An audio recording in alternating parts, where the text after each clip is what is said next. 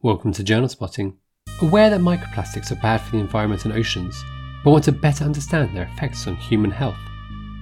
Your ears are in the right place. This is a general medicine podcast that will bring you a monthly roundup of the top practice-changing articles, along with specialist interviews, guidelines, and more. We scour the journals so you don't have to. This is The Climate Zone. Welcome back to the Climate Zone, listeners. I hope you've all had a wonderful Christmas time. You weren't too disappointed by our Christmas special and made you feel all negative about everything. I hope you still had an awesome time. So welcome back. It's a new year, new Journal Spotting, same team. Today, you lucky listeners, we are joined by the wonderful Dr. LJ Smith and the fantastic Dr. Jonathan Hudson. I'm feeling very positive. It's a new year. Christmas has been, everything's good, everything's rosy. Guys, how were your Christmases? And what was not necessarily your best gift, but what was your key present you received this Christmas? Turns out, Barney, I am allergic to the Christmas tree, so I got given a large tub of Dipper base, which I've got here. So that was good. Nice. I'm sorry to hear that. Sorry to hear about your woes, John. Looking a bit rashy, mate. Looking a bit rashy. There we go. Don't be too rashy. I very much took her advice about avoiding all of the fossil fuel transport options for Christmas and got some new pannier holder things for my bike. Nice. I'm very excited to sort this out. Are they colourful, LJ? Are they going to sort of light up in the traffic and things? Don't know about that, but they are things of beauty. Oh, lovely, I'm sure. How about you, Barney? What did you get? Well, my present, I suppose, the key thing I got, and it's a bit controversial in the sense that I got it after this interview. So see what listeners feel after they listen to this interview, and invested in an air purifier, and it's one of these ups and downs trying to figure out, because obviously it loses electricity, but then I was also thinking, I live in sort of London, I think about the air pollution and the development of my kids' lungs, all these sorts of things. Anyway, so I've got an air pollution, an air purifier, so I'll let you know how my kids' lungs are in about 20 years' time. Good stuff though, guys. None of you fell into my trap of sussing out how much plastic you got, although that bottle looks, like a disposable plastic bottle there, John. Yeah, it is, okay. But it's full of cream, so it's good. Okay, so you're tempting us. I can tell that you're really dying to tell everyone, including our listeners, about today's interview. Go ahead. Yeah, fine. So I chatted to the really wonderful Barbara Melchert. She's an associate professor at the University of Groningen. Did I say it right, John? You were lambasting me for it earlier, more or less, which is a university in the Netherlands. And she has researched and published many fascinating studies relating to respiratory physiology and disease. But over the last few years, her specialist topic has focused on microplastics. Now, I saw Professor Melchert give a really fantastic talk at the European Respiratory Society's conference in Barcelona, back in September. And I quickly came up to her afterwards and asked her if she wanted to be on the podcast, and she agreed. Well, thank goodness. Otherwise, this would all be a bit of a short episode. Imagine, and that's the end. And I'm just gonna, that's it. That's our post-Christmas episode. We're gonna keep it short from now on, listeners. You're lucky. Yes, she did agree. Yes, and we had a really brilliant discussion, which you're going to hear, covering what microplastics are, how they form, what the worst culprits are, what the evidence is behind them, what the evidence is behind them causing harm in humans, and her really, truly fascinating research. Okay, you've hooked us. Let's get on and listen to the interview. Oh, hold on. Before we start, quickly remember, listeners, rate, follow, and review us on any podcast library. And if there is anyone you know who is curious about microplastics, share the link to this podcast with them. Prepare to have the plasticity of your brains blown. I mean, who isn't interested in microplastics? Anyway, we're about to find out.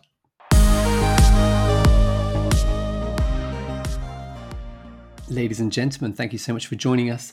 And today I am very pleased to say we have a wonderful guest, and I'm going to try not to butcher her name. We've just been discussing how to pronounce it, but we have Professor Barbara Melchert from Groningen University in the Netherlands.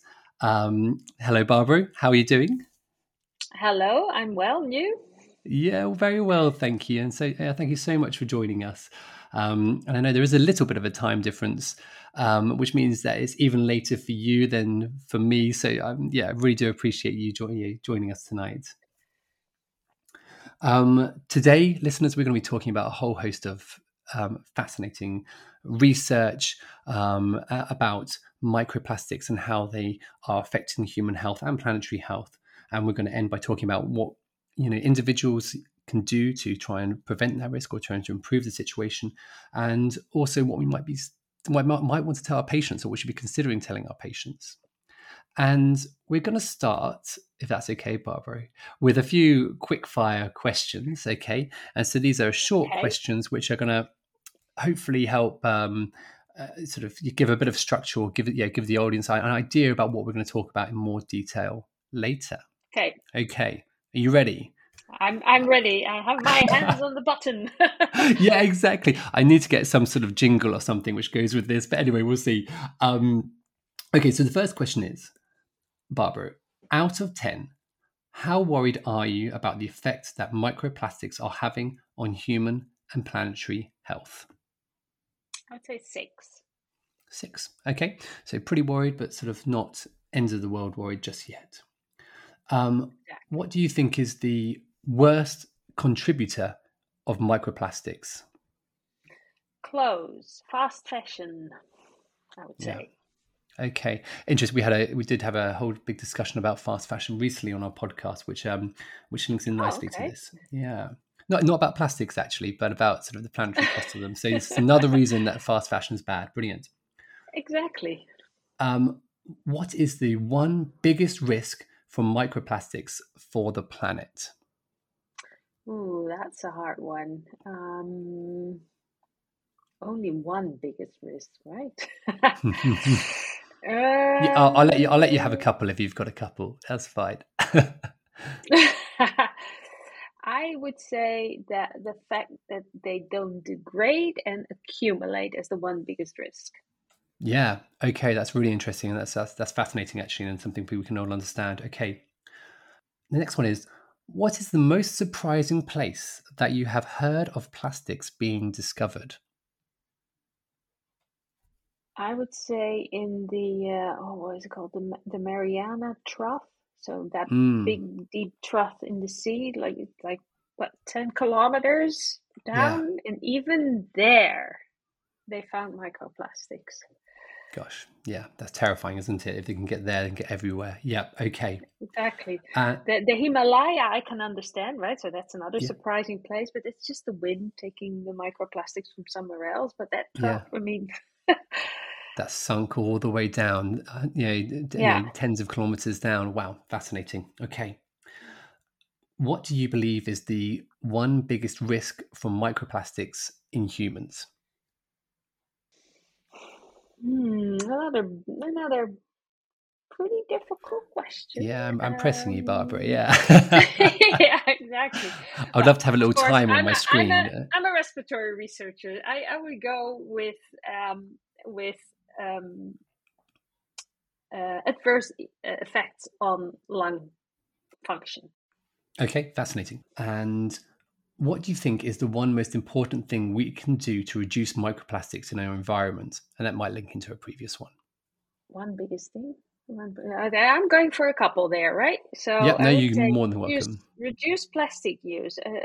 Plastic is a fantastic material, right? It's versatile. It's sturdy. You can use it for a very long time. We should use it for a very long time. So if you have something which is made of plastic, don't throw it away. So I see 2 loaves of bread in the background behind you in plastic bags. And there is actually a reason for that. But anyway, please carry on. Yeah. Yeah. So, but I mean, these plastic bags, they're very persistent, right? I mean, you could use them many times. And what do we do with this wonderful material? We just throw it away all the time. So we shouldn't do that. We should reuse. If we use plastic, reuse it, keep using it, and don't renew all the time. And the other thing I would say is for clothes, because I think that is a very important contributor to the microplastic problem, is start using more natural fibers. Okay. again, Wonderful. like we did before. There's a big move generally in the world, isn't there, to go back to how we were before, because that was probably Yeah. better in every way. Well, not in every way, but in some Yeah, ways. okay. Yeah, no, you're absolutely right. That's a bit of an exaggeration, isn't it? But yes. And final question. Out of 10, how hopeful are you that we will find a solution to microplastics in our world? I was going to say a 4, but Hmm. then I just read about this bacteria that can degrade PET. So the Yeah. PET bottles, the polyester, at normal pH, normal temperatures. And I thought, "Oh, if that works, then actually there's hope for the world." So Yeah. I guess Fascinating. I'll up it to a 5. Oh wow, a whole one up. No, that's brilliant. Okay, interesting. So, and I've heard about these, and there are, there's a few different things. I've seen, videos of worms eating plastics and all sorts. But anyway, fascinating. Okay, thank you, Barbara. That's really interesting, and a lot of those things we can delve into a bit more with our discussion. Right, moving on onto the main interview, onto the main discussion. I thought it'd be really interesting for you to, well, first introduce yourself. We already have a little bit. Explain to the audience why are you so fascinated in plastics, and perhaps you could give our listeners a bit of an idea, because I've heard a few interviews and seen a few discussions with you about how your home life has been affected by your knowledge of microplastics. Okay, yeah. So that's an interesting one. So I must admit that until 2018, I didn't know about microplastics. But then a colleague of mine alerted me to the possibility for specific grants, and he wanted to try out the growth of organoids, lung organoids, and he wanted to see if we could get some money for that. And he said, "Well, I don't have time. Maybe you can look into it." And it was a specific call about microplastics. And I was like, "Microplastic? What the heck is that?" And then I started to delve into that. And then I got fascinated. And my eyes opened. I was like, what? But there was a lot about microplastics or plastic in the sea. So I'd heard about plastic in the sea, the pollution problem, but I hadn't realized that there were microplastics as well. And then I started thinking about that, and I said, well, we wear all these clothes that are made of plastic, and these are fibers, and you see all this dust in your home.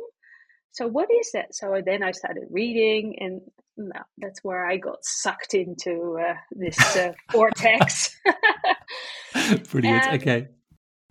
so, and then I thought, well, this is an issue, right? We have all these clothes that are made of plastics, they release fibers, they get into the air, and then we can breathe them in. So I'm a respiratory researcher, and I'm interested in air pollution, and this could be a type of pollution. And there was nothing known about human health and microplastics, and absolutely nothing about lungs. I mean, there was some data about people in the flocking industry that they had got respiratory symptoms, but that was about it. So I wrote the grant, got the money, started research, and discovered actually that in our test system, these close fibers that we used were actually quite profoundly affecting the growth of lung organoids. And at the same time, I was building a house together with my husband, of course. And then you get all these questions about, so how do you want to heat your house? How do you want to make sure that the air is okay? And we have in Holland, we have these standards that you have to adhere to. And I looked into these standards for air quality, and I was like, that's it. That's what we find enough. To me, it didn't feel as enough. And we were building a house with a group of people, so we were all building our own house within the same area, and nobody had any eye for air quality. They were all thinking about, how do we insulate our houses as much as possible? How do we prevent spending money on energy? So all these houses were insulated, completely tightly shut. And I was, but air quality. I was the only one worried about air quality. So I decided, well, it's our house. I'm going to up the ventilation system. So I really looked into that. And that tied in with this writing this grant about microplastics. Well, we have to make sure that we get fresh air in, that we don't have this dust flying around, and have to make sure that it will cost a little bit of money, all this extra heating, but at least you make sure that your air is clean to breathe. So that was a little bit of the background how I got into microplastics, which is very fresh and new still, because it was 2018. Well, it is fresh and new, isn't it? I think this is it. This is an upcoming and a very important area of research. I've read other things about you that you don't drink out of a plastic. Well, I'm not sure. I suppose many children actually drink out of plastic mugs, but you sort of don't drink. You use metal. You have a metal cup. Glass. Always glass. Yeah, sure. And I've heard stories about vacuuming and things like that. Is that how often do you vacuum? How often should we? Yeah, you ask how many vacuum cleaners I have. It's ridiculous. Oh wow! and I must say that with the newest results we got from all our experiments, that I actually invested into an air purifier too, because I'm walking around in my house with my fancy ventilation system, and still there's dust everywhere. There's just so much dust, and I now know that this dust, that's mostly microplastics, and I'm breathing this in. So I invested into an air purifier that cleans the air even more. Okay. So I'm getting a bit weird. Wonderful. Look, no, but I think this is really important, because I think this is going to hear that and be like, "Wow, that sounds crazy." But then I think we're going to move on and talk about why and how you've become like that. You're not weird, but you know what I mean. But it's that's given them a good idea of how important to somebody who knows about it this is. So I think we probably need to take a little step back for our listeners, and for myself, for everybody, and just talk a little bit about what are microplastics. And you've mentioned clothes, but where else do they come from, and what are the different types? So the official definition of microplastics is any piece of plastic which is smaller than 5 millimeters.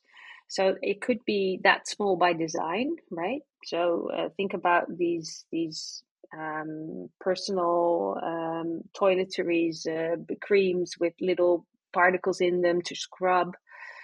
Those are usually made of microplastics, and they're small by design.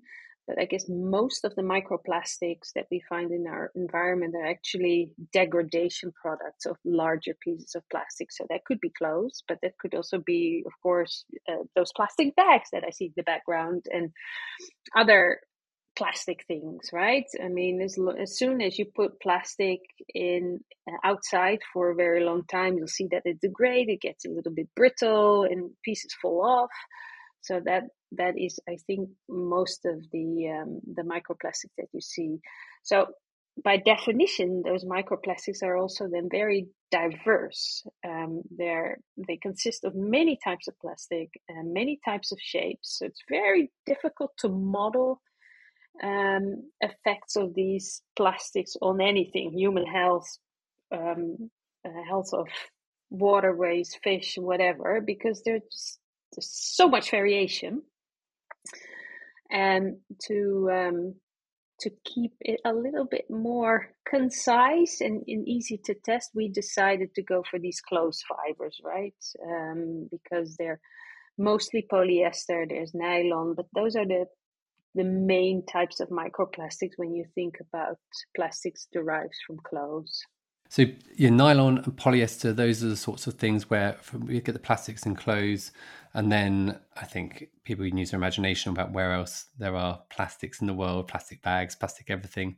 And I've been hearing about sort of things like car tires, bringing out lots of microplastics into the atmosphere, and other things, other more surprising places where we wouldn't expect, microplastics to come from. Does that ring a bell?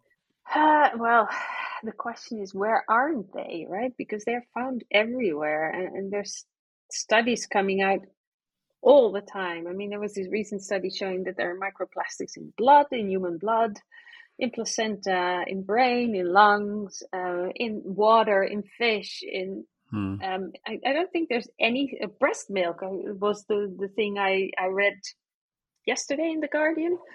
Yeah. So it's everywhere. So I can't actually think of a surprising thing, because just assume that everything you touch, everything you ingest, everything you eat, use will contain microplastics, including yourself. Yeah, there we go. It's ubiquitous, as they say. Okay, and it'll be a lot of we talk about on our episodes is the effect that the healthcare system is having on climate, and I'll be interested to see what you think about what role the healthcare system has had in producing microplastics, and where, are there any main culprits from that point of view? Well, so then I come back to this ambivalent role of plastic. Plastic is fantastic because it has helped us, especially in the healthcare system, to work sterilely, to work more cleanly, because we have all these materials that we use once and then throw away. So it has helped with reductions of infections, etc. But it also then adds to pollution, right? Because we're using things only once. So I guess if you look at the healthcare systems, then of course that is a big thing. All these syringes that we use, the clothes, all the gloves, everything is made of plastic, and everything is used once and thrown away. And of course that's very wasteful, but it's also it has helped us as humanity with infection control. So yeah, it's it's a minefield, isn't it? Rock and a hard place, I guess, and then I suppose trying to get some sort of balance between using what we absolutely need, but not overusing it, as may be the case in some situations. Well, actually, in the lab, we of course use plastic a lot for all our cultures, and it's all single-use plastic. We've been thinking about how can we be more sustainable? Can we reuse things? Can we reuse plates, pipette tips, whatever? And that these discussions are now starting up to see if we can be a little bit more sustainable. And I guess we could do that in healthcare as well. Okay. Just actually on the side of that, we've mentioned recycling a little bit as well. Is recycling protective against general microplastics in our environment? And I don't mean sort of recycling as far as having a Tupperware pot which you use for years and years and years and years and years, but actually putting things in a recycling bin. Is that reducing the amount of microplastics in the world? I don't actually think so much yet, because the problem with recycling is that there's so many types of plastic that it's sometimes hard to reuse, because you don't have the right blends anymore. So a lot of the plastic that is recycled is only partly recycled, and part virgin plastic is being used. So it's a mix then.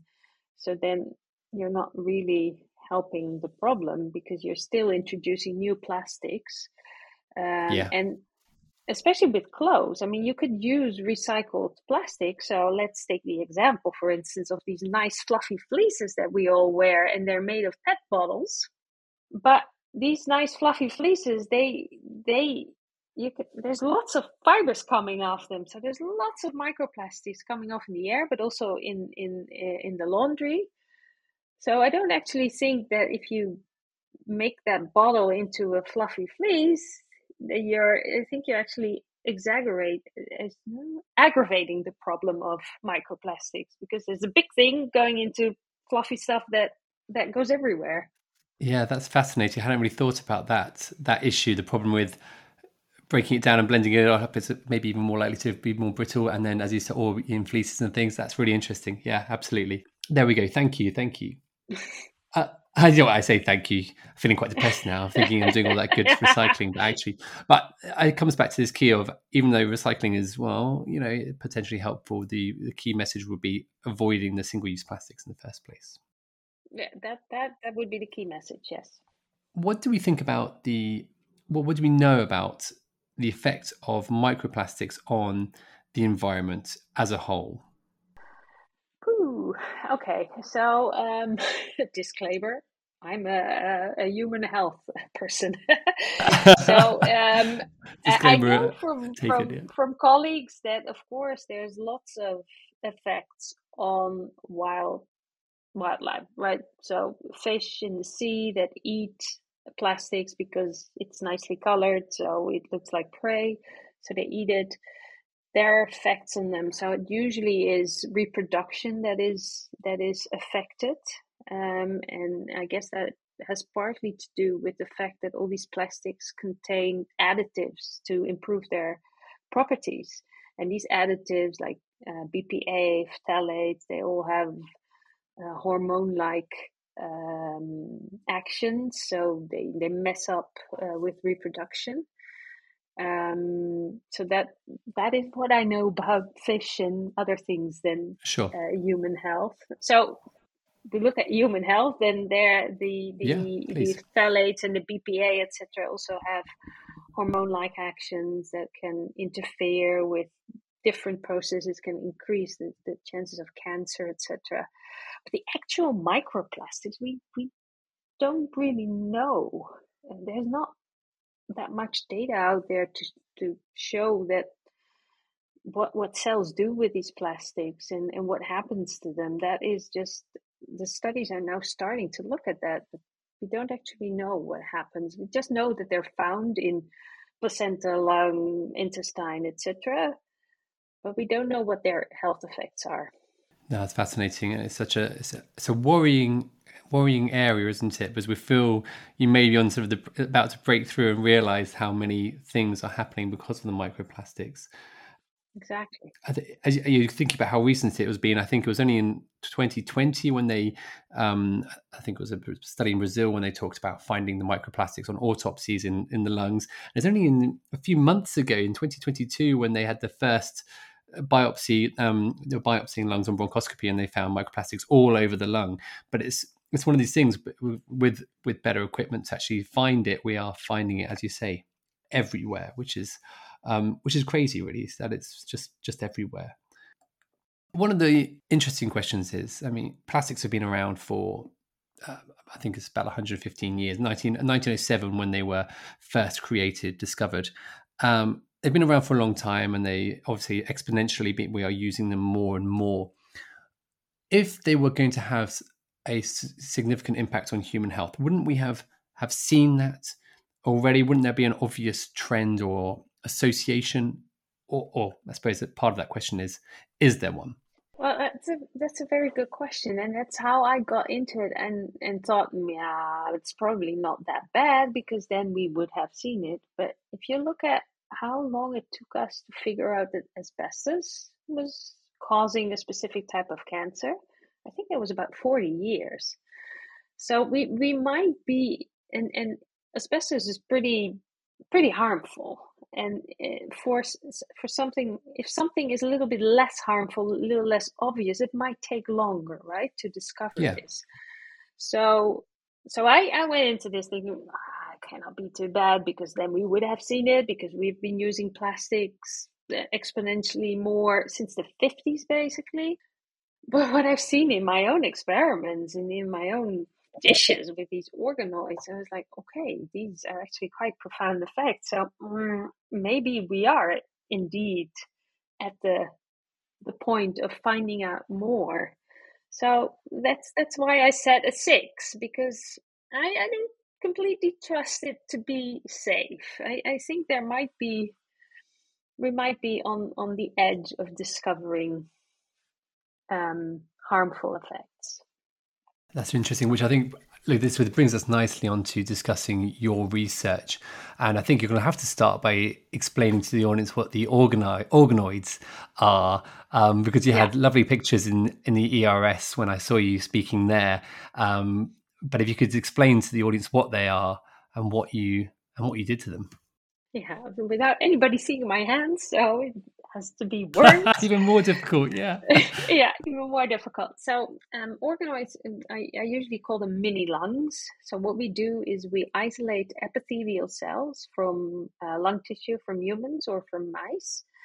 And these epithelial cells are introduced into an extracellular matrix type of gel, together with some fibroblasts that are support cells that produce growth factors for these epithelial cells. And then these epithelial cells start dividing and start forming structures that resemble structures we find in the lung. So we find tube-like structures that resemble airways, and also are characterized by specific cells that we only find in the airways.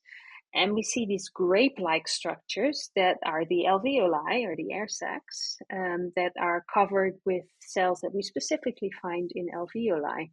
So we use this system to see what happens with when you add microplastics. So we made polyester fibers and nylon fibers in dimensions that you could imagine breathing in. So they're not as small as to get into the very deep lung. So probably not to the alveoli, but they definitely get into the airways, the bigger airways. And the reason for this is that we couldn't make them smaller, so we had to stick with those dimensions. Sometimes you have to be practical, right? And the thing is that most of the studies that look at microplastic use cells and then introduce these microplastics and look at direct toxicity. But the beauty of this organoid model is that you study repair mechanisms or development. So the way lungs would develop in a fetus, or if you hurt your lungs because you have a viral infection or you have a certain respiratory disease, then your lungs get damaged and you need repair. And that's what you model with these organoids, is how the lung repairs itself. And that's where we find the toxicity of these fibers. It's specifically this repair mechanism that's inhibited. And they're not directly toxic, because if you use organoids that are already formed and you give them these fibers, you don't see much happening. They just are perfectly fine. But as soon as you start with the epithelial cells that need to repair and form these structures, and you introduce the fibers, then you see that particularly airway structures, so the tube-like structures, do not develop anymore, while the alveolar structures develop just fine.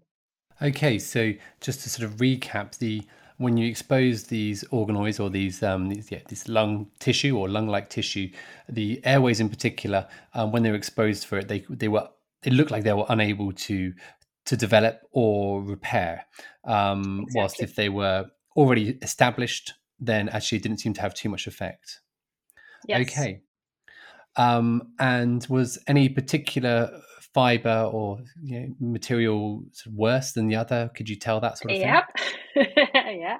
So we tried polyester and nylon, and polyester did have some effects, but the most profound effect we found with nylon. So we continued looking into this, and the work with polyester, that's something we still need to do. But with the nylon, we saw almost a complete inhibition of the outgrowth of airways.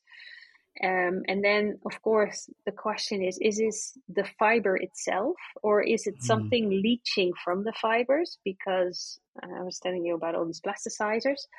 So we did a few experiments to rule out whether it was the fiber or the leachate. And there we found that it actually is something leaching from nylon that is causing this effect.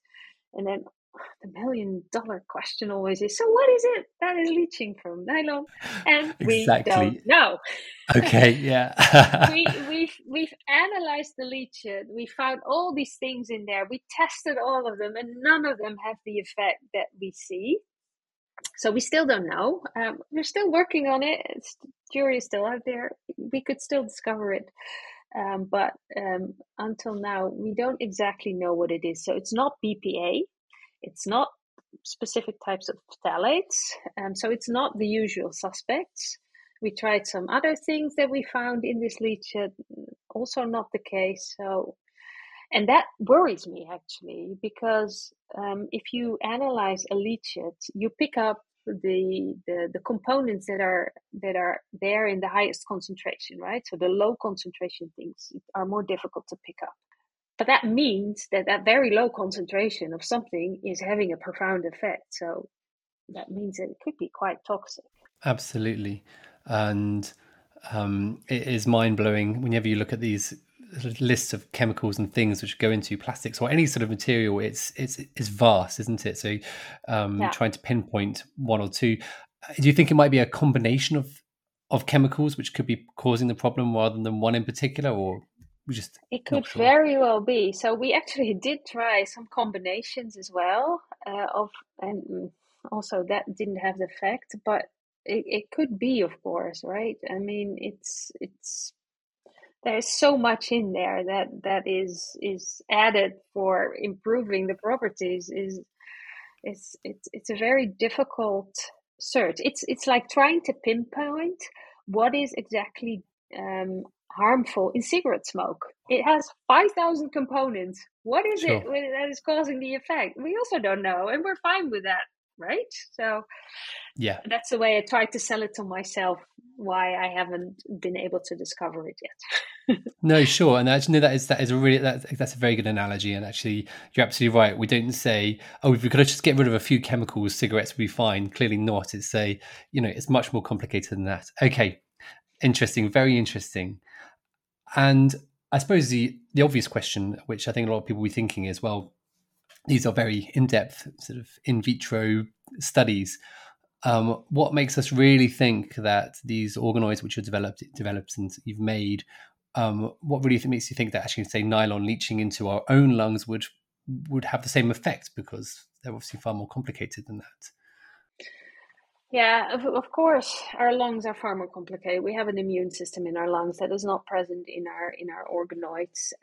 So probably effects could be different, but we did try some experiments to find out how this relates to human exposure. So we know from the flocking industry, from the nylon flocking industry, that 30% of people who work there get respiratory symptoms, that they get bronchiolitis. So that sort of points at that exposure is enough to cause problems in your airways. Yeah, obvious problems. Of course, this hasn't been really well characterized because you can't take those lungs of those people. So it's I mean, some biopsies have been done, so there is some information about what the inflammation looked like. So our next best thing is then, of course, to use animals. So we have exposed mice to these fibers as well, and we gave them one dose of fibers, and then we waited for a week.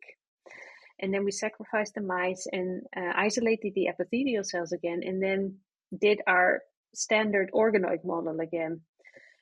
And what we saw then was that these epithelial cells that had seen fibers a week ago still are very much inhibited. There still is no outgrowth of airway organoids. So that means that whatever is in the lungs and leaching from that nylon is having a very, well, at least a 7-day long effect. Plus, this organoid model takes 14 days. So 21 days. Right, yeah.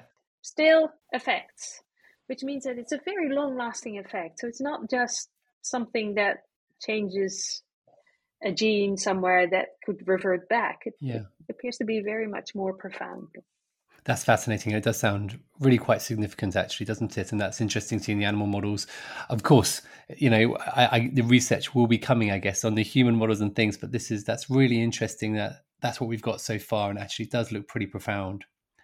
Trying to sort of see, a translational sort of response to this.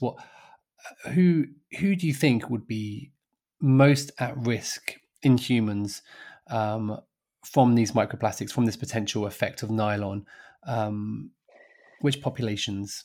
Well, of course, people working in the flocking industry. No, but any textile industry, right? So people working in factories that produce fabrics or produce fibers, polyester fibers. So I guess a lot of factories in China where they make all these threads. Because what I understood is they make rough threads of polyester and nylon, and then they polish them. And during that polishing, you'll always get this dust. Yeah, so everywhere. Yeah, it will be everywhere. So I would say those people are most at risk, but also people working in the 3D printing industry, because 3D printing uses nylon as well to make all these things, whatever they're printing. So there's lots of nylon in the air there as well. And I guess seamstresses, people working with clothes. So that will be, these are people getting high exposures of it. And I was thinking about people with underlying lung damage already, that sort of, from being respiratory, I was initially thinking of ILDs, IPF, idiopathic pulmonary fibrosis, interstitial lung diseases, these sorts of things, or even COPD when they've got really quite significant underlying lung damage. And I suppose if they're breathing in lots of microplastics, that they're wearing nylon, is that going to be limiting their ability to repair and recover, or even after infections and things? But it's all about dose, right? Sure. We don't know, and that's why I think it's really important to know how much is in the air in our houses, how much do we actually breathe in, how much is deposited onto our lungs, just to be able to make a risk assessment about that. Yeah. Is there any evidence about impairing in infection, lung infections, or impairing sort of response or repair? I'm presuming we just don't know yet, but is there anything like that available? Well, not that I know of. Sure. It is something on my wish list, of course, of investigating, and part of this big consortium in the Netherlands that is looking into microplastics and human health. And we have all these people that look at the problem from different angles. So there are people working on gut, people working on lungs, and also people working on how many microorganisms attach to microplastics, and what then really happens when you introduce them to cells, to animals. So I think those questions will be answered in the short future. Not too long from now. That's from a research perspective, listeners. That's I remember before I got into research, I was like, oh sure. I mean, like maybe by Christmas we'll have all the answers. No, it doesn't quite work like that. I think 10 years. 10 years or so. Yeah, really interesting. I mean, this is such a space to watch and or get involved with, of course. Now, I think the other population, which I know you've been asked about before, is we're thinking about developing lungs, aren't we? So of course we're thinking about lungs which have been damaged, as I was mentioning before, but also developing, so children. And is there any evidence that this could be impairing the growth in children or development in children? And do we think any of that evidence might come? Yeah, I'm pretty sure that evidence will come. I mean, the plastics have been found in the placenta. And they have been found in the fetuses as well, if I remember correctly. But there's also one study that looked at risk of developing asthma and microplastics exposure, and there was an association. So I think that's interesting. We're getting there. People are now starting to be aware of it, starting to incorporate it into their studies. So probably we'll hear a lot more about that. But like you said, I'm particularly worried about children because they're crawling around, they're close to where all these dust bunnies are running around, and they're breathing them in. They have developing lungs, and they're small, so whatever they breathe in, the dose will be bigger. So that might have a more profound effect on them, more profound than adults. But of course, there's no data to support this, so I could just mention this. Yeah, but no, of course. It's I suppose it's sparking an interest, isn't it? That's all and sparking a thing which we need to find out about more. I'm just looking over in the corner here. I've got a MDF and plastic kitchen for my kids. There's a Hey Dougie. I'm just wondering. Here it is. I'm just going to have a look now for our audience. So, does it tell you what it's made out of? 100% recycled plastic bottles. So that, I suppose that could mean it's got anything in it, really, if it's 100%, all sorts. And you look at any children's toys, we try to buy wood, but inevitably they get given a huge amount of plastic. So they do have a huge potential exposure to it. Plastic which they're biting, plastic which they're sucking and playing with, and things like that. So I think as a parent, and parents listening, will be really interesting to see where this goes in the future, the next 10 years or so. Yeah. Thank you. Brilliant. Okay. Is there a way to measure in any simple way the amount of plastic which we have in our home environment? I suspect it's very difficult. No. Yeah, it's very. So the point with plastic is that it's really difficult to analyze, and partly is that's because there's so many different types. So you would have to adjust your method to all these different types of plastics, and part of it is because it's organic, so it doesn't have a specific moiety that you can pick up with a specific analytical technique. So that's why it's very difficult to find. So we can now have the slightly bigger particles we can measure, like micrometer range, but of course there are also these tiny little nanoparticles that are taken up by cells that are very, very hard to measure for us. So I heard from collaborators in the UK actually that they were working on trying to make a sensor for microplastic. That would of course be fantastic if we had a personal device that could alert you that, oh, your microplastic levels are high, start ventilating or start using your purifier or go outside. Something like that makes you aware of the problem. Yeah, that'd be brilliant. And I think I haven't heard of anything at the moment, and it'll be interesting. I'm sure again that will be something which we hear about, but I can see how that actually is potentially very complicated. All right, so moving on to what would you advise? So our listeners are, well, they're doctors, healthcare professionals, researchers, all sorts. Some of them you're not even involved with healthcare. What would you advise them as normal people to do to reduce their risk or the risk to their families from microplastics?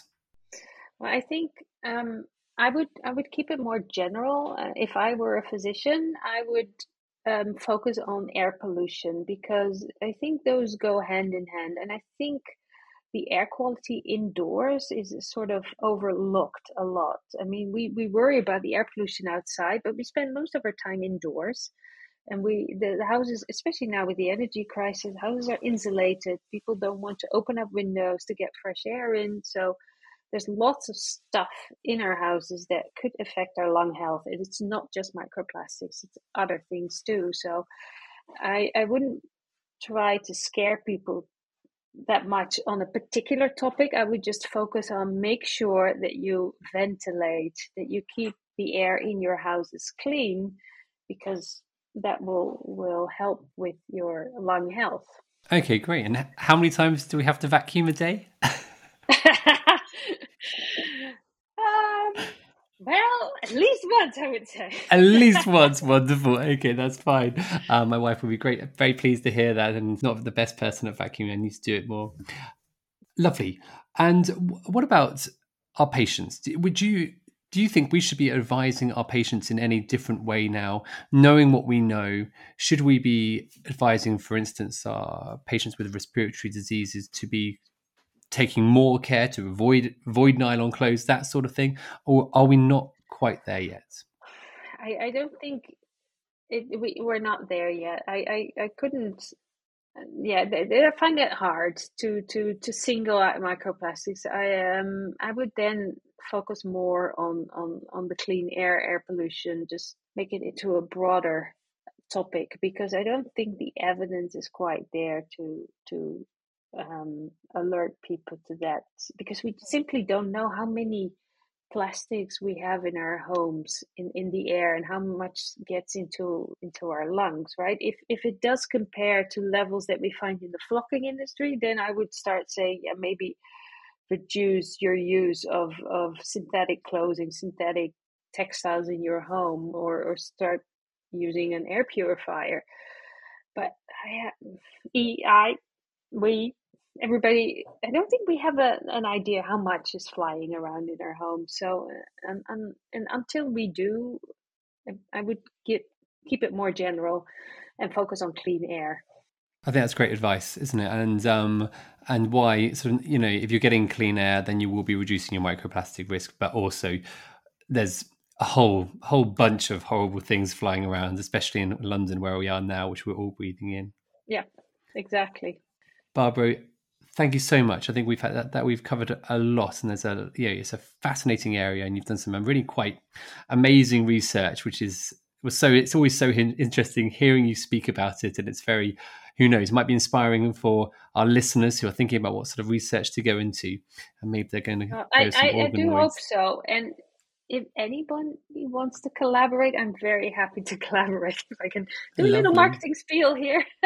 Please. Yeah. Well, look, I mean, please tell what I was going to say is what would your take-home points be for our listeners about what we've discussed, or what are the key things which you want people to take away, but also, ventilate.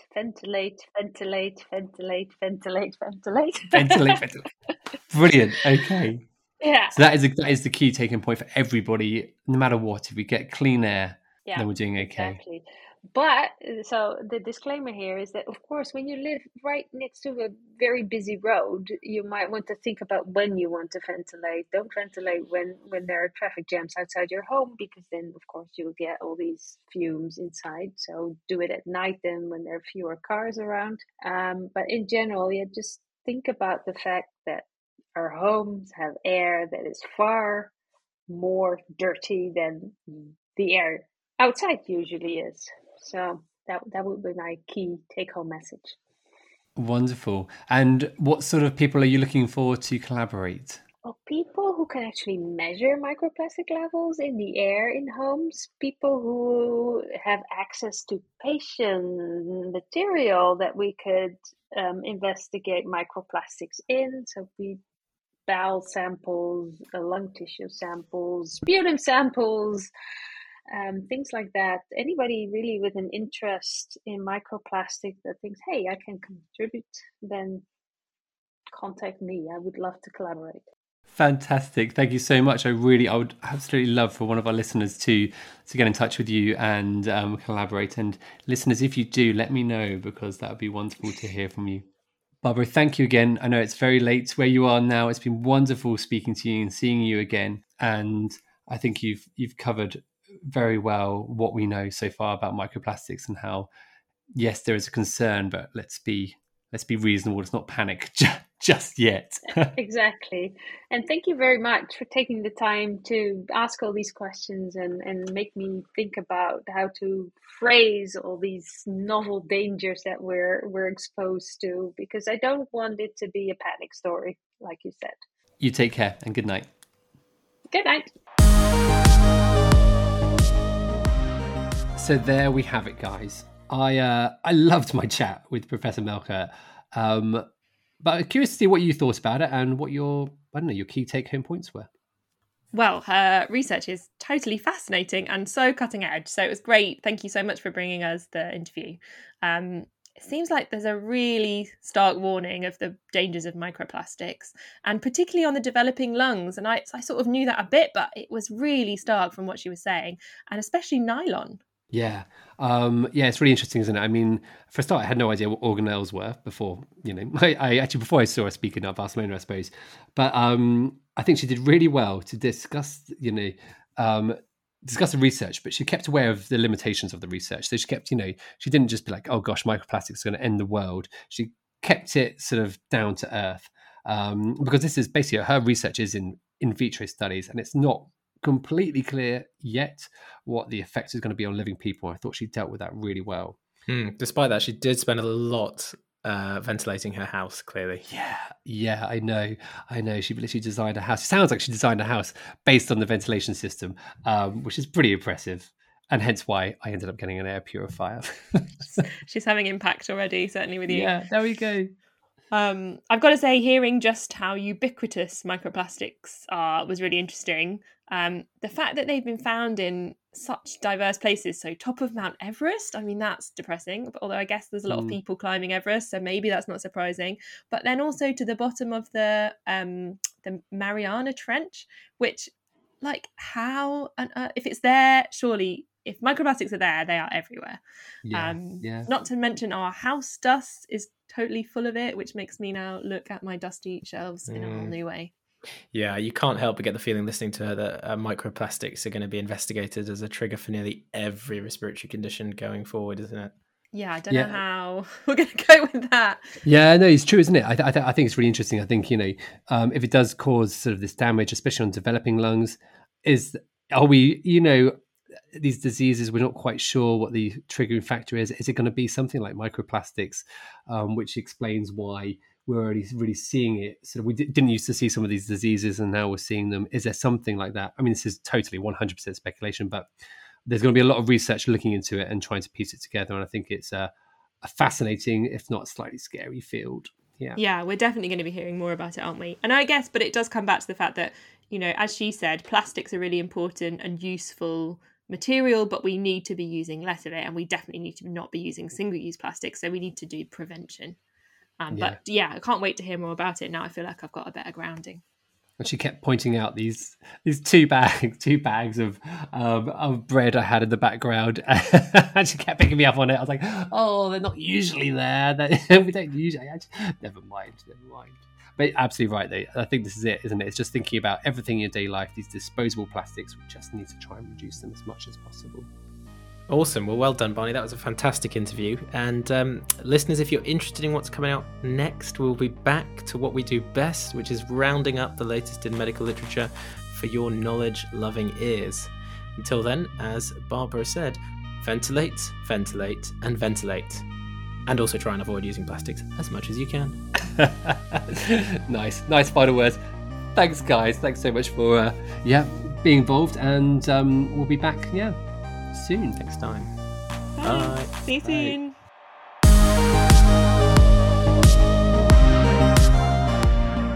You have been listening to Journal Spotting with your host, Dr. Barnaby Hirons, Dr. Jonathan Hudson, and Dr. LJ Smith.